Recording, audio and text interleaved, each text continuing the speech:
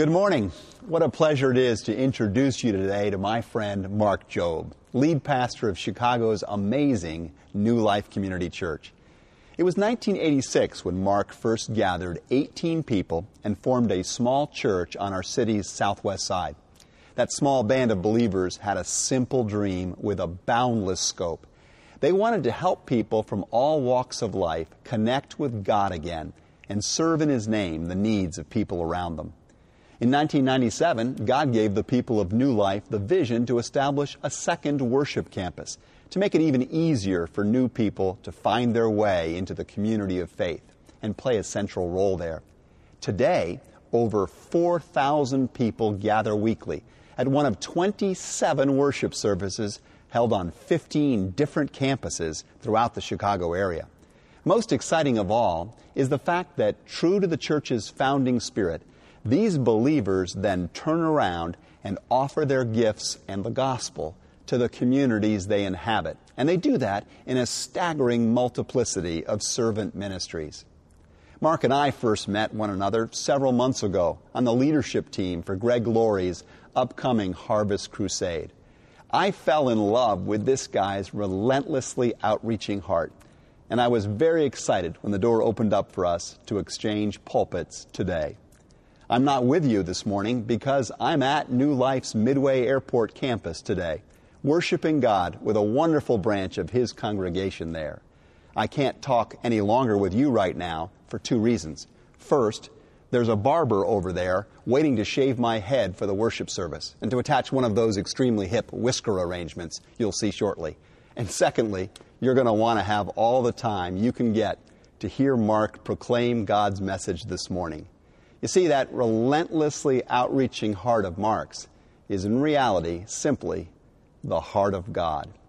Will you please join me in welcoming to the pulpit of Christ Church our brother, Pastor Mark Jobe.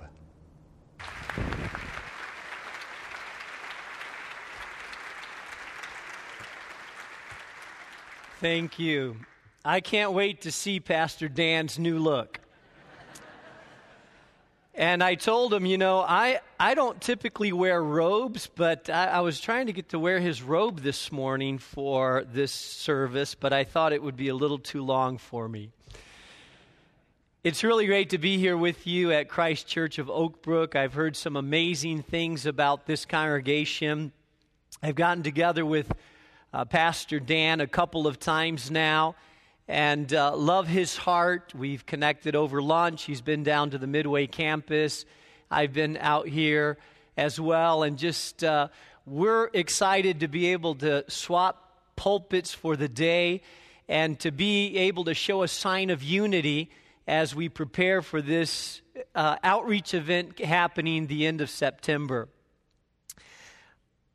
I discovered that Pastor Dan and I have a couple things in common, but one of the things we have in common is that our children are about the same age. He has 3 boys.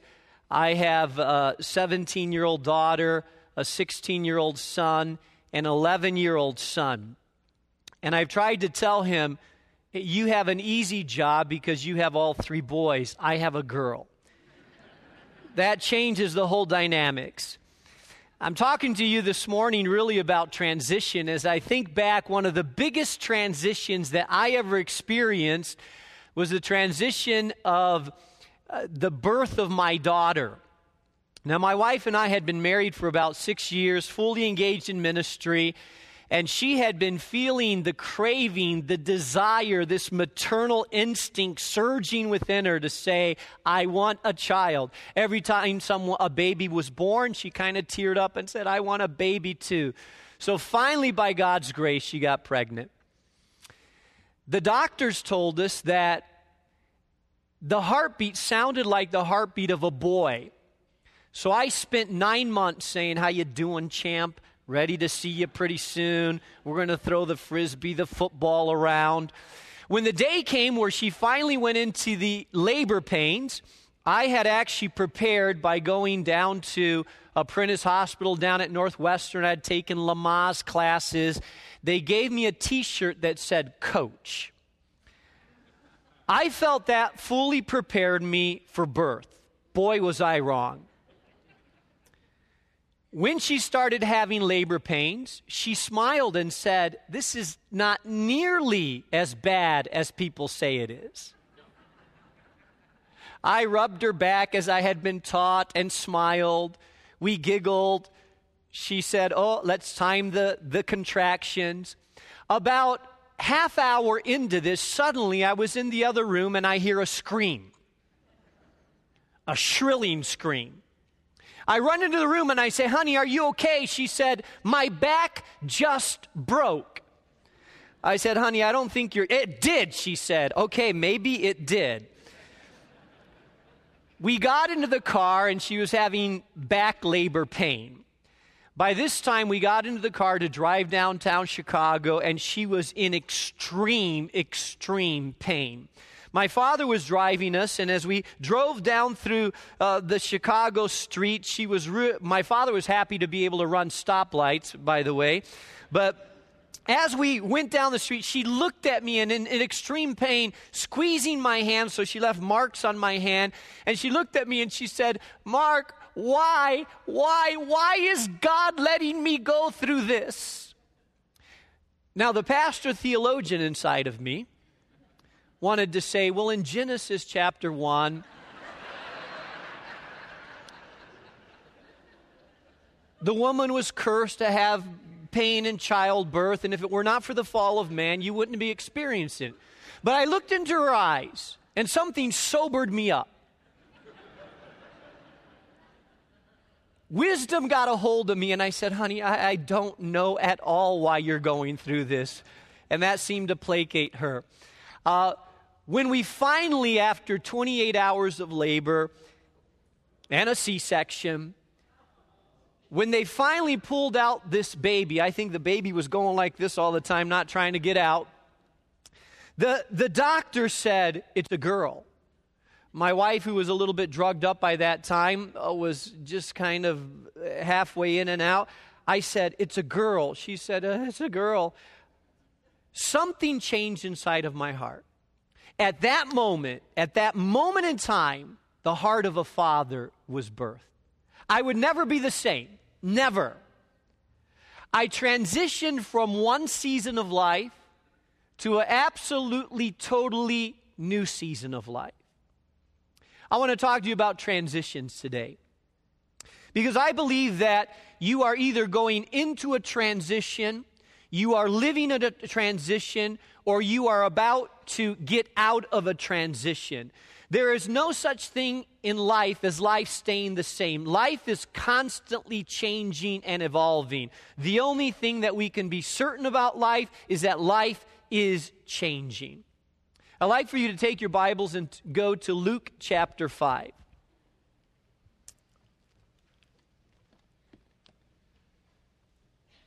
I will begin reading in Luke chapter 5, verse 17. It says, "One day, as he was teaching," referring to Jesus, Pharisees and teachers of the law who had come from every village of Galilee and from Judea and Jerusalem were sitting there. And the power of the Lord was present for him to heal the sick. Some men came carrying a paralytic on a mat and tried to take him into the house to lay him before Jesus. When they could not find a way to do this because of the crowd, they went on the roof and they lowered him on his mat through the tiles in the middle of the crowd, right in front of Jesus. Verse 20. When Jesus saw their faith, he said, "Friend, your sins are forgiven." I want to talk to you this morning about what it means to transition seasons and keep the favor of God. And I'm not talking about particularly your own life season as much as I'm talking about the seasons that we may be transitioning in as a church or as a people of God. If you look at this context here, you'll realize that Jesus had been preaching and teaching and ministering for quite some time. Word had spread that Jesus was this man that had the power to do miracles. Many types of people gathered. They had the Pharisees who were religious. They had the lame, they had the blind, they had the hurting. He gathered in a house in Capernaum. We don't know exactly whose house it was, but some scholars believe it was Peter's house or Peter's mother-in-law's house. As the living room filled up, it overflowed to the outskirts of the house. A crowd gathered in that place. Some were cynics, some were full of doubt, some were there to criticize, some needed healing, some were curious, some were religious and judgmental, but they had gathered around because they knew that something unique, special, powerful surrounded this man Jesus. The Bible tells us that it's an interesting phrase it uses in verse 17. It says, "And the power of the Lord was present for him to heal the sick." If you're taking notes this morning, I want you to jot this down. I'm talking about when we change seasons, transition season, it requires, first of all, people that discern the times and know when to take action. Now, Jesus had power to heal all the time. He was the Messiah, the Son of God, the second person of the triune Godhead.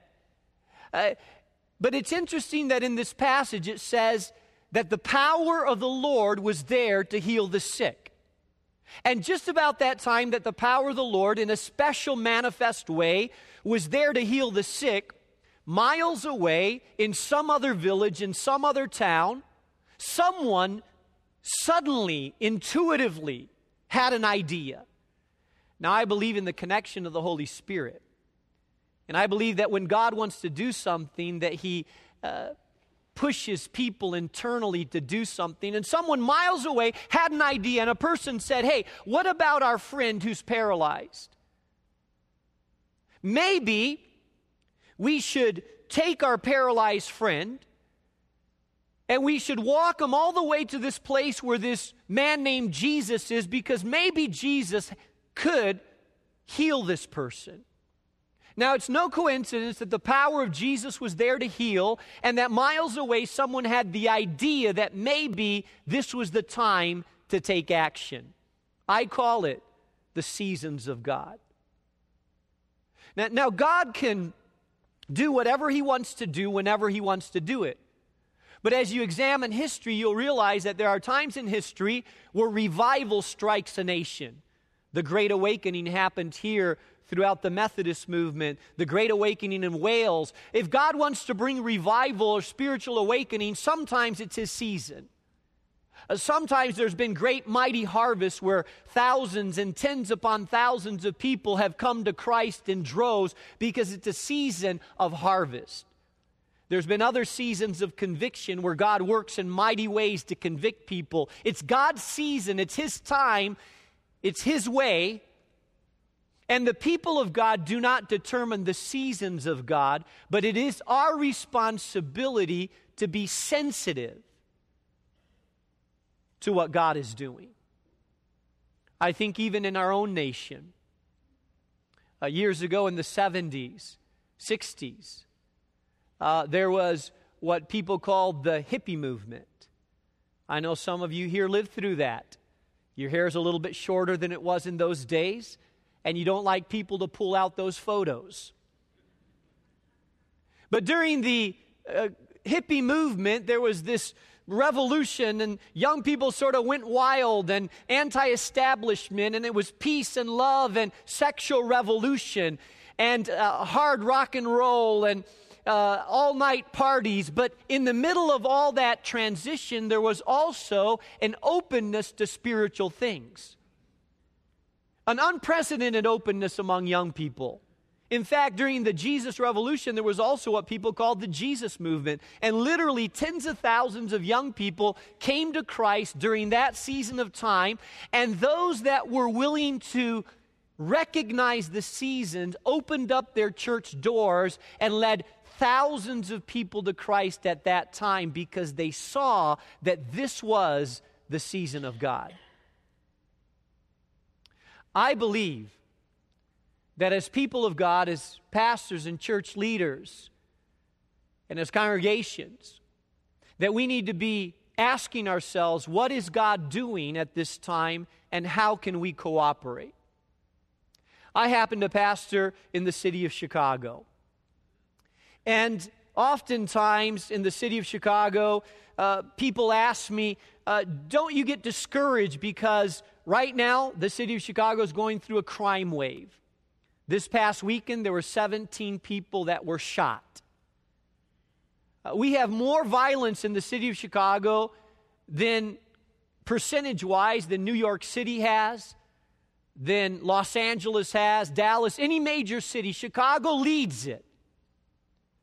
We have a pastor on staff in one of our locations, our Little Village location, that actually texts our pastoral team. We have 18 pastors on staff, and if there's a shooting in his community, what he does is they have a rapid response team and tries to show up on site at that community, sometimes even before the police show up, and they pray for people, and he'll text our entire pastoral team, and he'll say, someone's been shot on 28th and Karlov, not sure if it's one of our boys, but pray for them. We're on the scene, praying for the family, ministering to the family. And what I've discovered is that although Chicago is a violent city and going through violence right now, that there is opportunity and there is a season while others look at the darkness of the city, some look at the city and say in the middle of this darkness there's an opportunity for the light of God to shine and the church to show up and be a light in the midst of that darkness. There's a season. We have recently been awarded or given 100 of the city's, well, some people would call them the worst high school kids in the city. I like to call them the young people with the greatest potential to improve.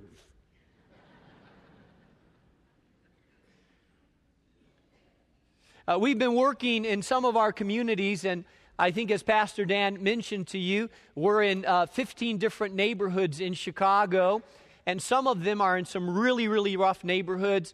We're in young professional communities like Lincoln Park, just north of DePaul University or Lakeview, but we're also in neighborhoods like Humboldt Park, West Humboldt Park, or like neighborhoods like Little Village. And we have, a couple years ago, we started a program connected with the probation department and the working with the judges where 35 gang-involved young men, usually because of a weapon violation, are required to drop into our church building 3 times a week. That will boost church attendance. They're required to drop there because we have mentors. We have mentors that take them under their wing, spend time with them, our liaison with their families, take them out to eat, speak into their lives. And several of those young people have actually come to Christ, gotten baptized, started to turn their life around. And the city of Chicago has seen what we're doing with these young people and has actually said, hey, if you're doing this with these young people, we'd like to give you some more young people. So we've just hired staff this past week in order to be able to mentor those young people. I'm telling you this because I believe in the midst of every season, God provides divine opportunities. Secondly, not only must we be a people that discerns the times and know when to take action, secondly, we need to be people that work together to meet a need that's greater than ourselves. I want you to notice in verse 18, not only was it a time to heal, but it tells us that then some men came carrying a paralytic on a mat. Now, you don't see it in Luke chapter 5, but in Mark chapter 2, it tells us that there were literally 4 men. I want you to notice that these men had to come up with the idea. Someone, there's usually their creative, innovative person then there's the early adapters, then there's the slow adapters, and then there's the non-adapters. I imagine that one of these men came up with a crazy idea. Why don't we take this paralyzed friend who's been paralyzed for a long time, carry him for miles, take him to the presence of Jesus. Maybe Jesus will see him. Maybe he will heal him. The early adapters said, well, that's not a bad idea. Maybe we can do that. The slow adapters said, I don't know. He's kind of heavy. What if we don't see Jesus? We don't really want to get all of his expectations up. The non-adapter, there's always, you've ever watched Winnie the Pooh, Eeyore? There's always an Eeyore in the crowd. We're never going to make it. He'll never see him. It's not going to happen. But finally, 4 men get together. They start carrying this paralyzed individual who's been paralyzed for a long time, it seems. And the idea is these men took their eyes off their own needs. They looked to a cause that was greater than themselves, and they thought to themselves, if we together in partnership work together for something that's bigger than us, maybe we can make a difference. Notice that they took this man and they traveled and they came all the way to the house where Jesus was. I believe the same is true of the churches in Chicagoland. Christ Church of Oak Brook has a vision, has a mission, has been doing it since 1965. This church started its first services the year after I was born. I was 1 year old. And it's had an incredible testimony and grown and impact and size over the years, not only in Oak Brook, in Hinsdale, and these surrounding communities. But let me tell you, the impact of Christ Church of Oak Brook is not limited to its surrounding communities. Just like New Life Community Church is not limited to its surrounding communities. We are connected to a bigger work that God is doing. It's the kingdom of God. And when churches throughout a city or churches throughout a region begin to pray together, cooperate together, resource together, envision what God can do together, incredible things begin to happen when we raise our eyes and look to a cause that's much bigger than us. I have to admit that although I've pastored in Chicago for many years, I didn't always like Chicago. I grew up in Europe. My parents were church planting missionaries, and when I was 6 months old, they went to Costa Rica, then they went to Chile, and my father rode horseback to these small villages where he would teach Bible studies in places where you could not get there by car. And after a few years, they felt like the gospel had exploded in Chile, and they wanted to go to a more pioneer area. And the final frontier of the Spanish-speaking world was Spain. So when I was 6 years old, my parents moved to Spain. They moved there when Spain was still under the dictatorship of a fellow by the name of Francisco Franco, who was buddies with Hitler and Mussolini, and he was a fascist dictator that ran the country of Spain for 40 years. My father was taken into the secret police on numerous times and interrogated. We were viewed as a cult. The only place that would rent to us was a horse stable. And so my earliest recollections of church was meeting in a whitewashed horse stable where we celebrated our services. Our windows were broken. They tried to burn the building down. But nonetheless, God began to raise up a work in that place. Some people were kicked out of their homes when they came to Christ. Others were ostracized from their family when they came to Christ. But God rose a work in those days, and now, as a result of that work, churches have planted in numerous parts of Spain. When I was 17, I moved from that setting to come to the city of Chicago to go to school. Now, I was in culture shock. You have to understand that I lived in a town of 200 people. I had to jump over sheep dung to get to school. I went to a one-room schoolhouse.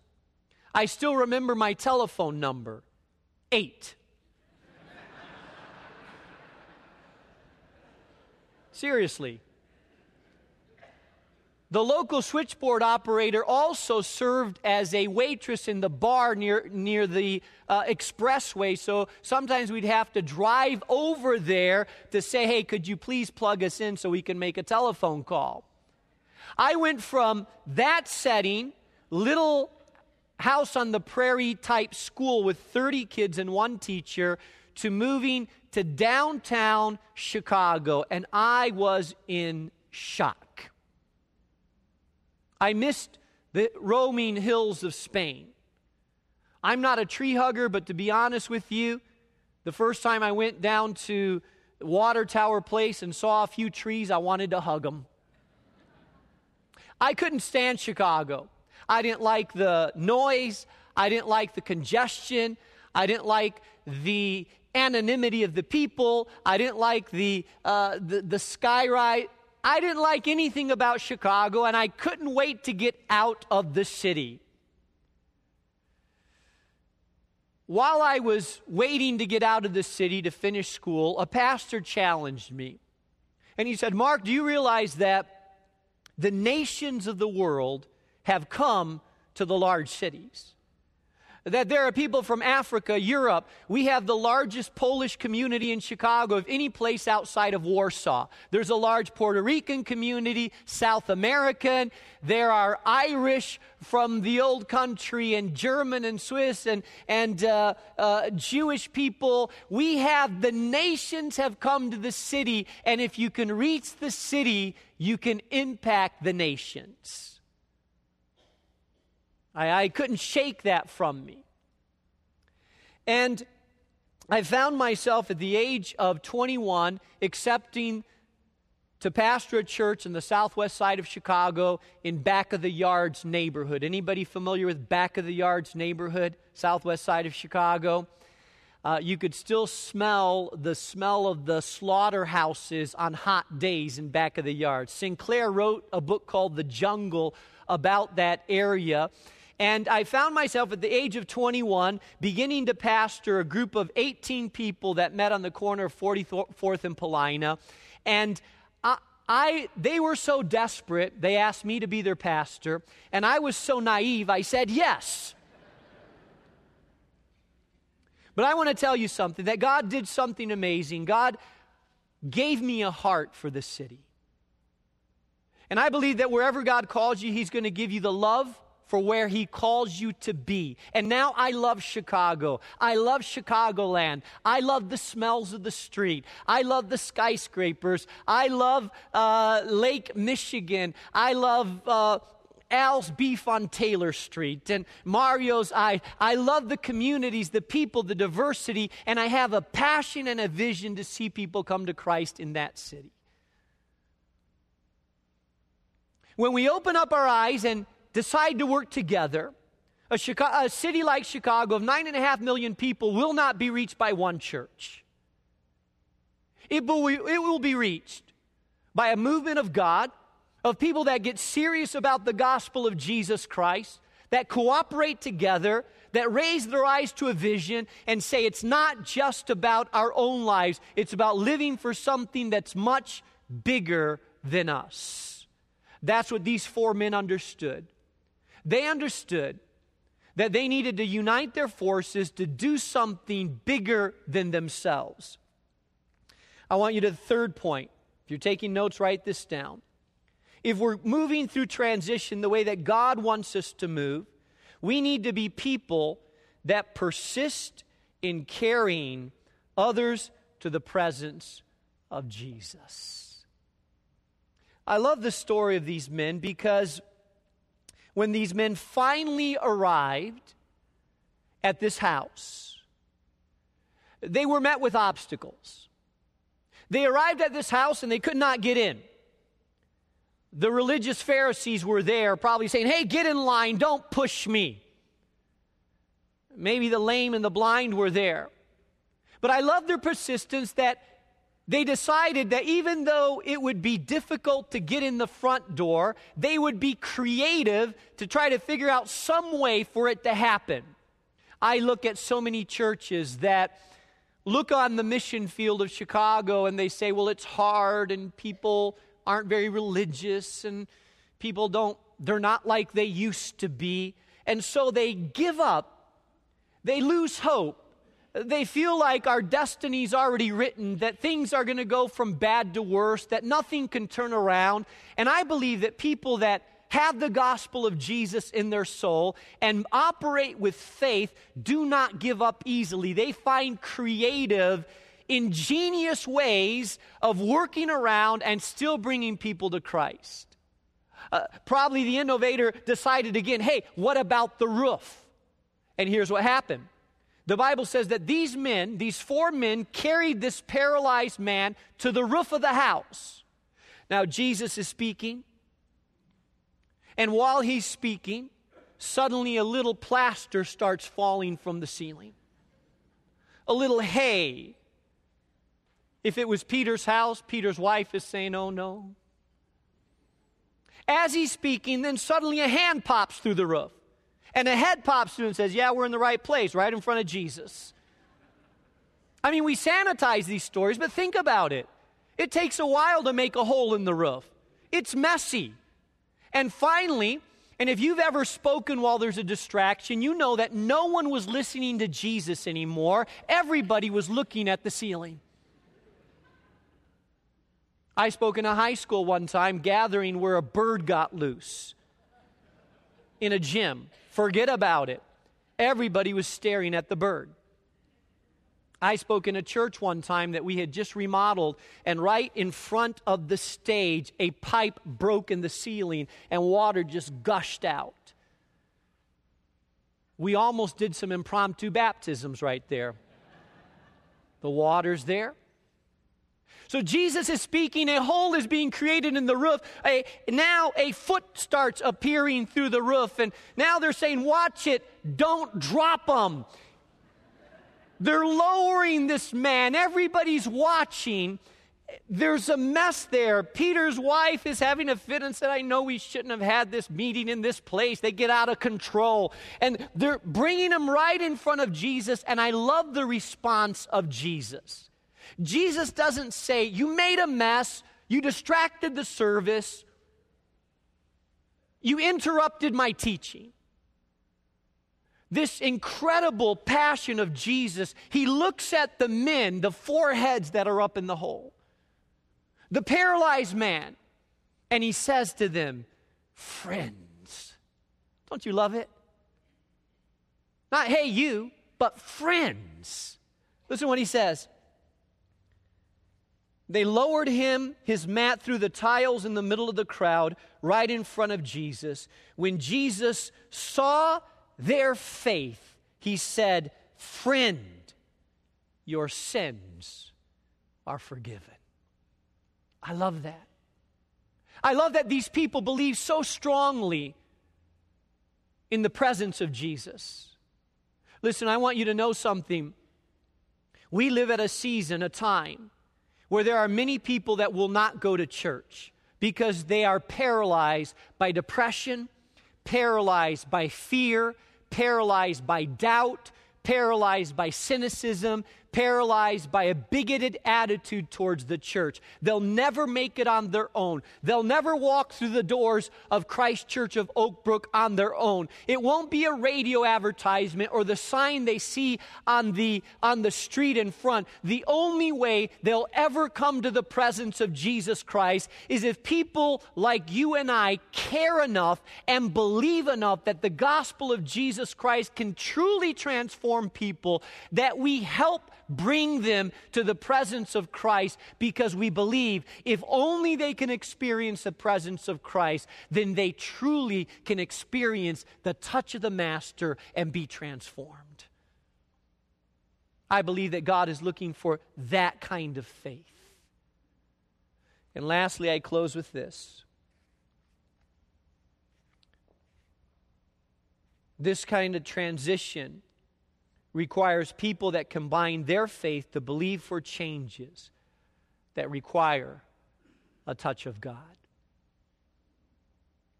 Jesus said when he saw their faith, it's interesting because in the Greek that's in the plural. Not when he saw his faith, when he saw the corporate faith of people believing together. Listen, I've seen literally thousands of people come to Christ. I've prayed with Beba, who was an enforcer for the outlaws and used to live behind metal-plated doors and carry out the dirty work of the gang there. Now he comes to church with his wife, led them to Christ, and married them. I prayed with Roger, who was a drug dealer. Nice house, nice car, drug dealer for 8 years. When he came to Christ, he said, I'm leaving my drugs, flushing them down the toilet. I got a problem, though. I don't have any skills. Had to learn how to find a job. I've prayed with CEOs that their marriages are falling apart. And here's what I know, that the gospel of Jesus Christ works the same in Oak Brook, Hinsdale, Barrington, as it does in Little Village, Humboldt Park, or any place in Chicago, because the heart of men and women are the same ultimately. We need a Savior that has power to transform our lives.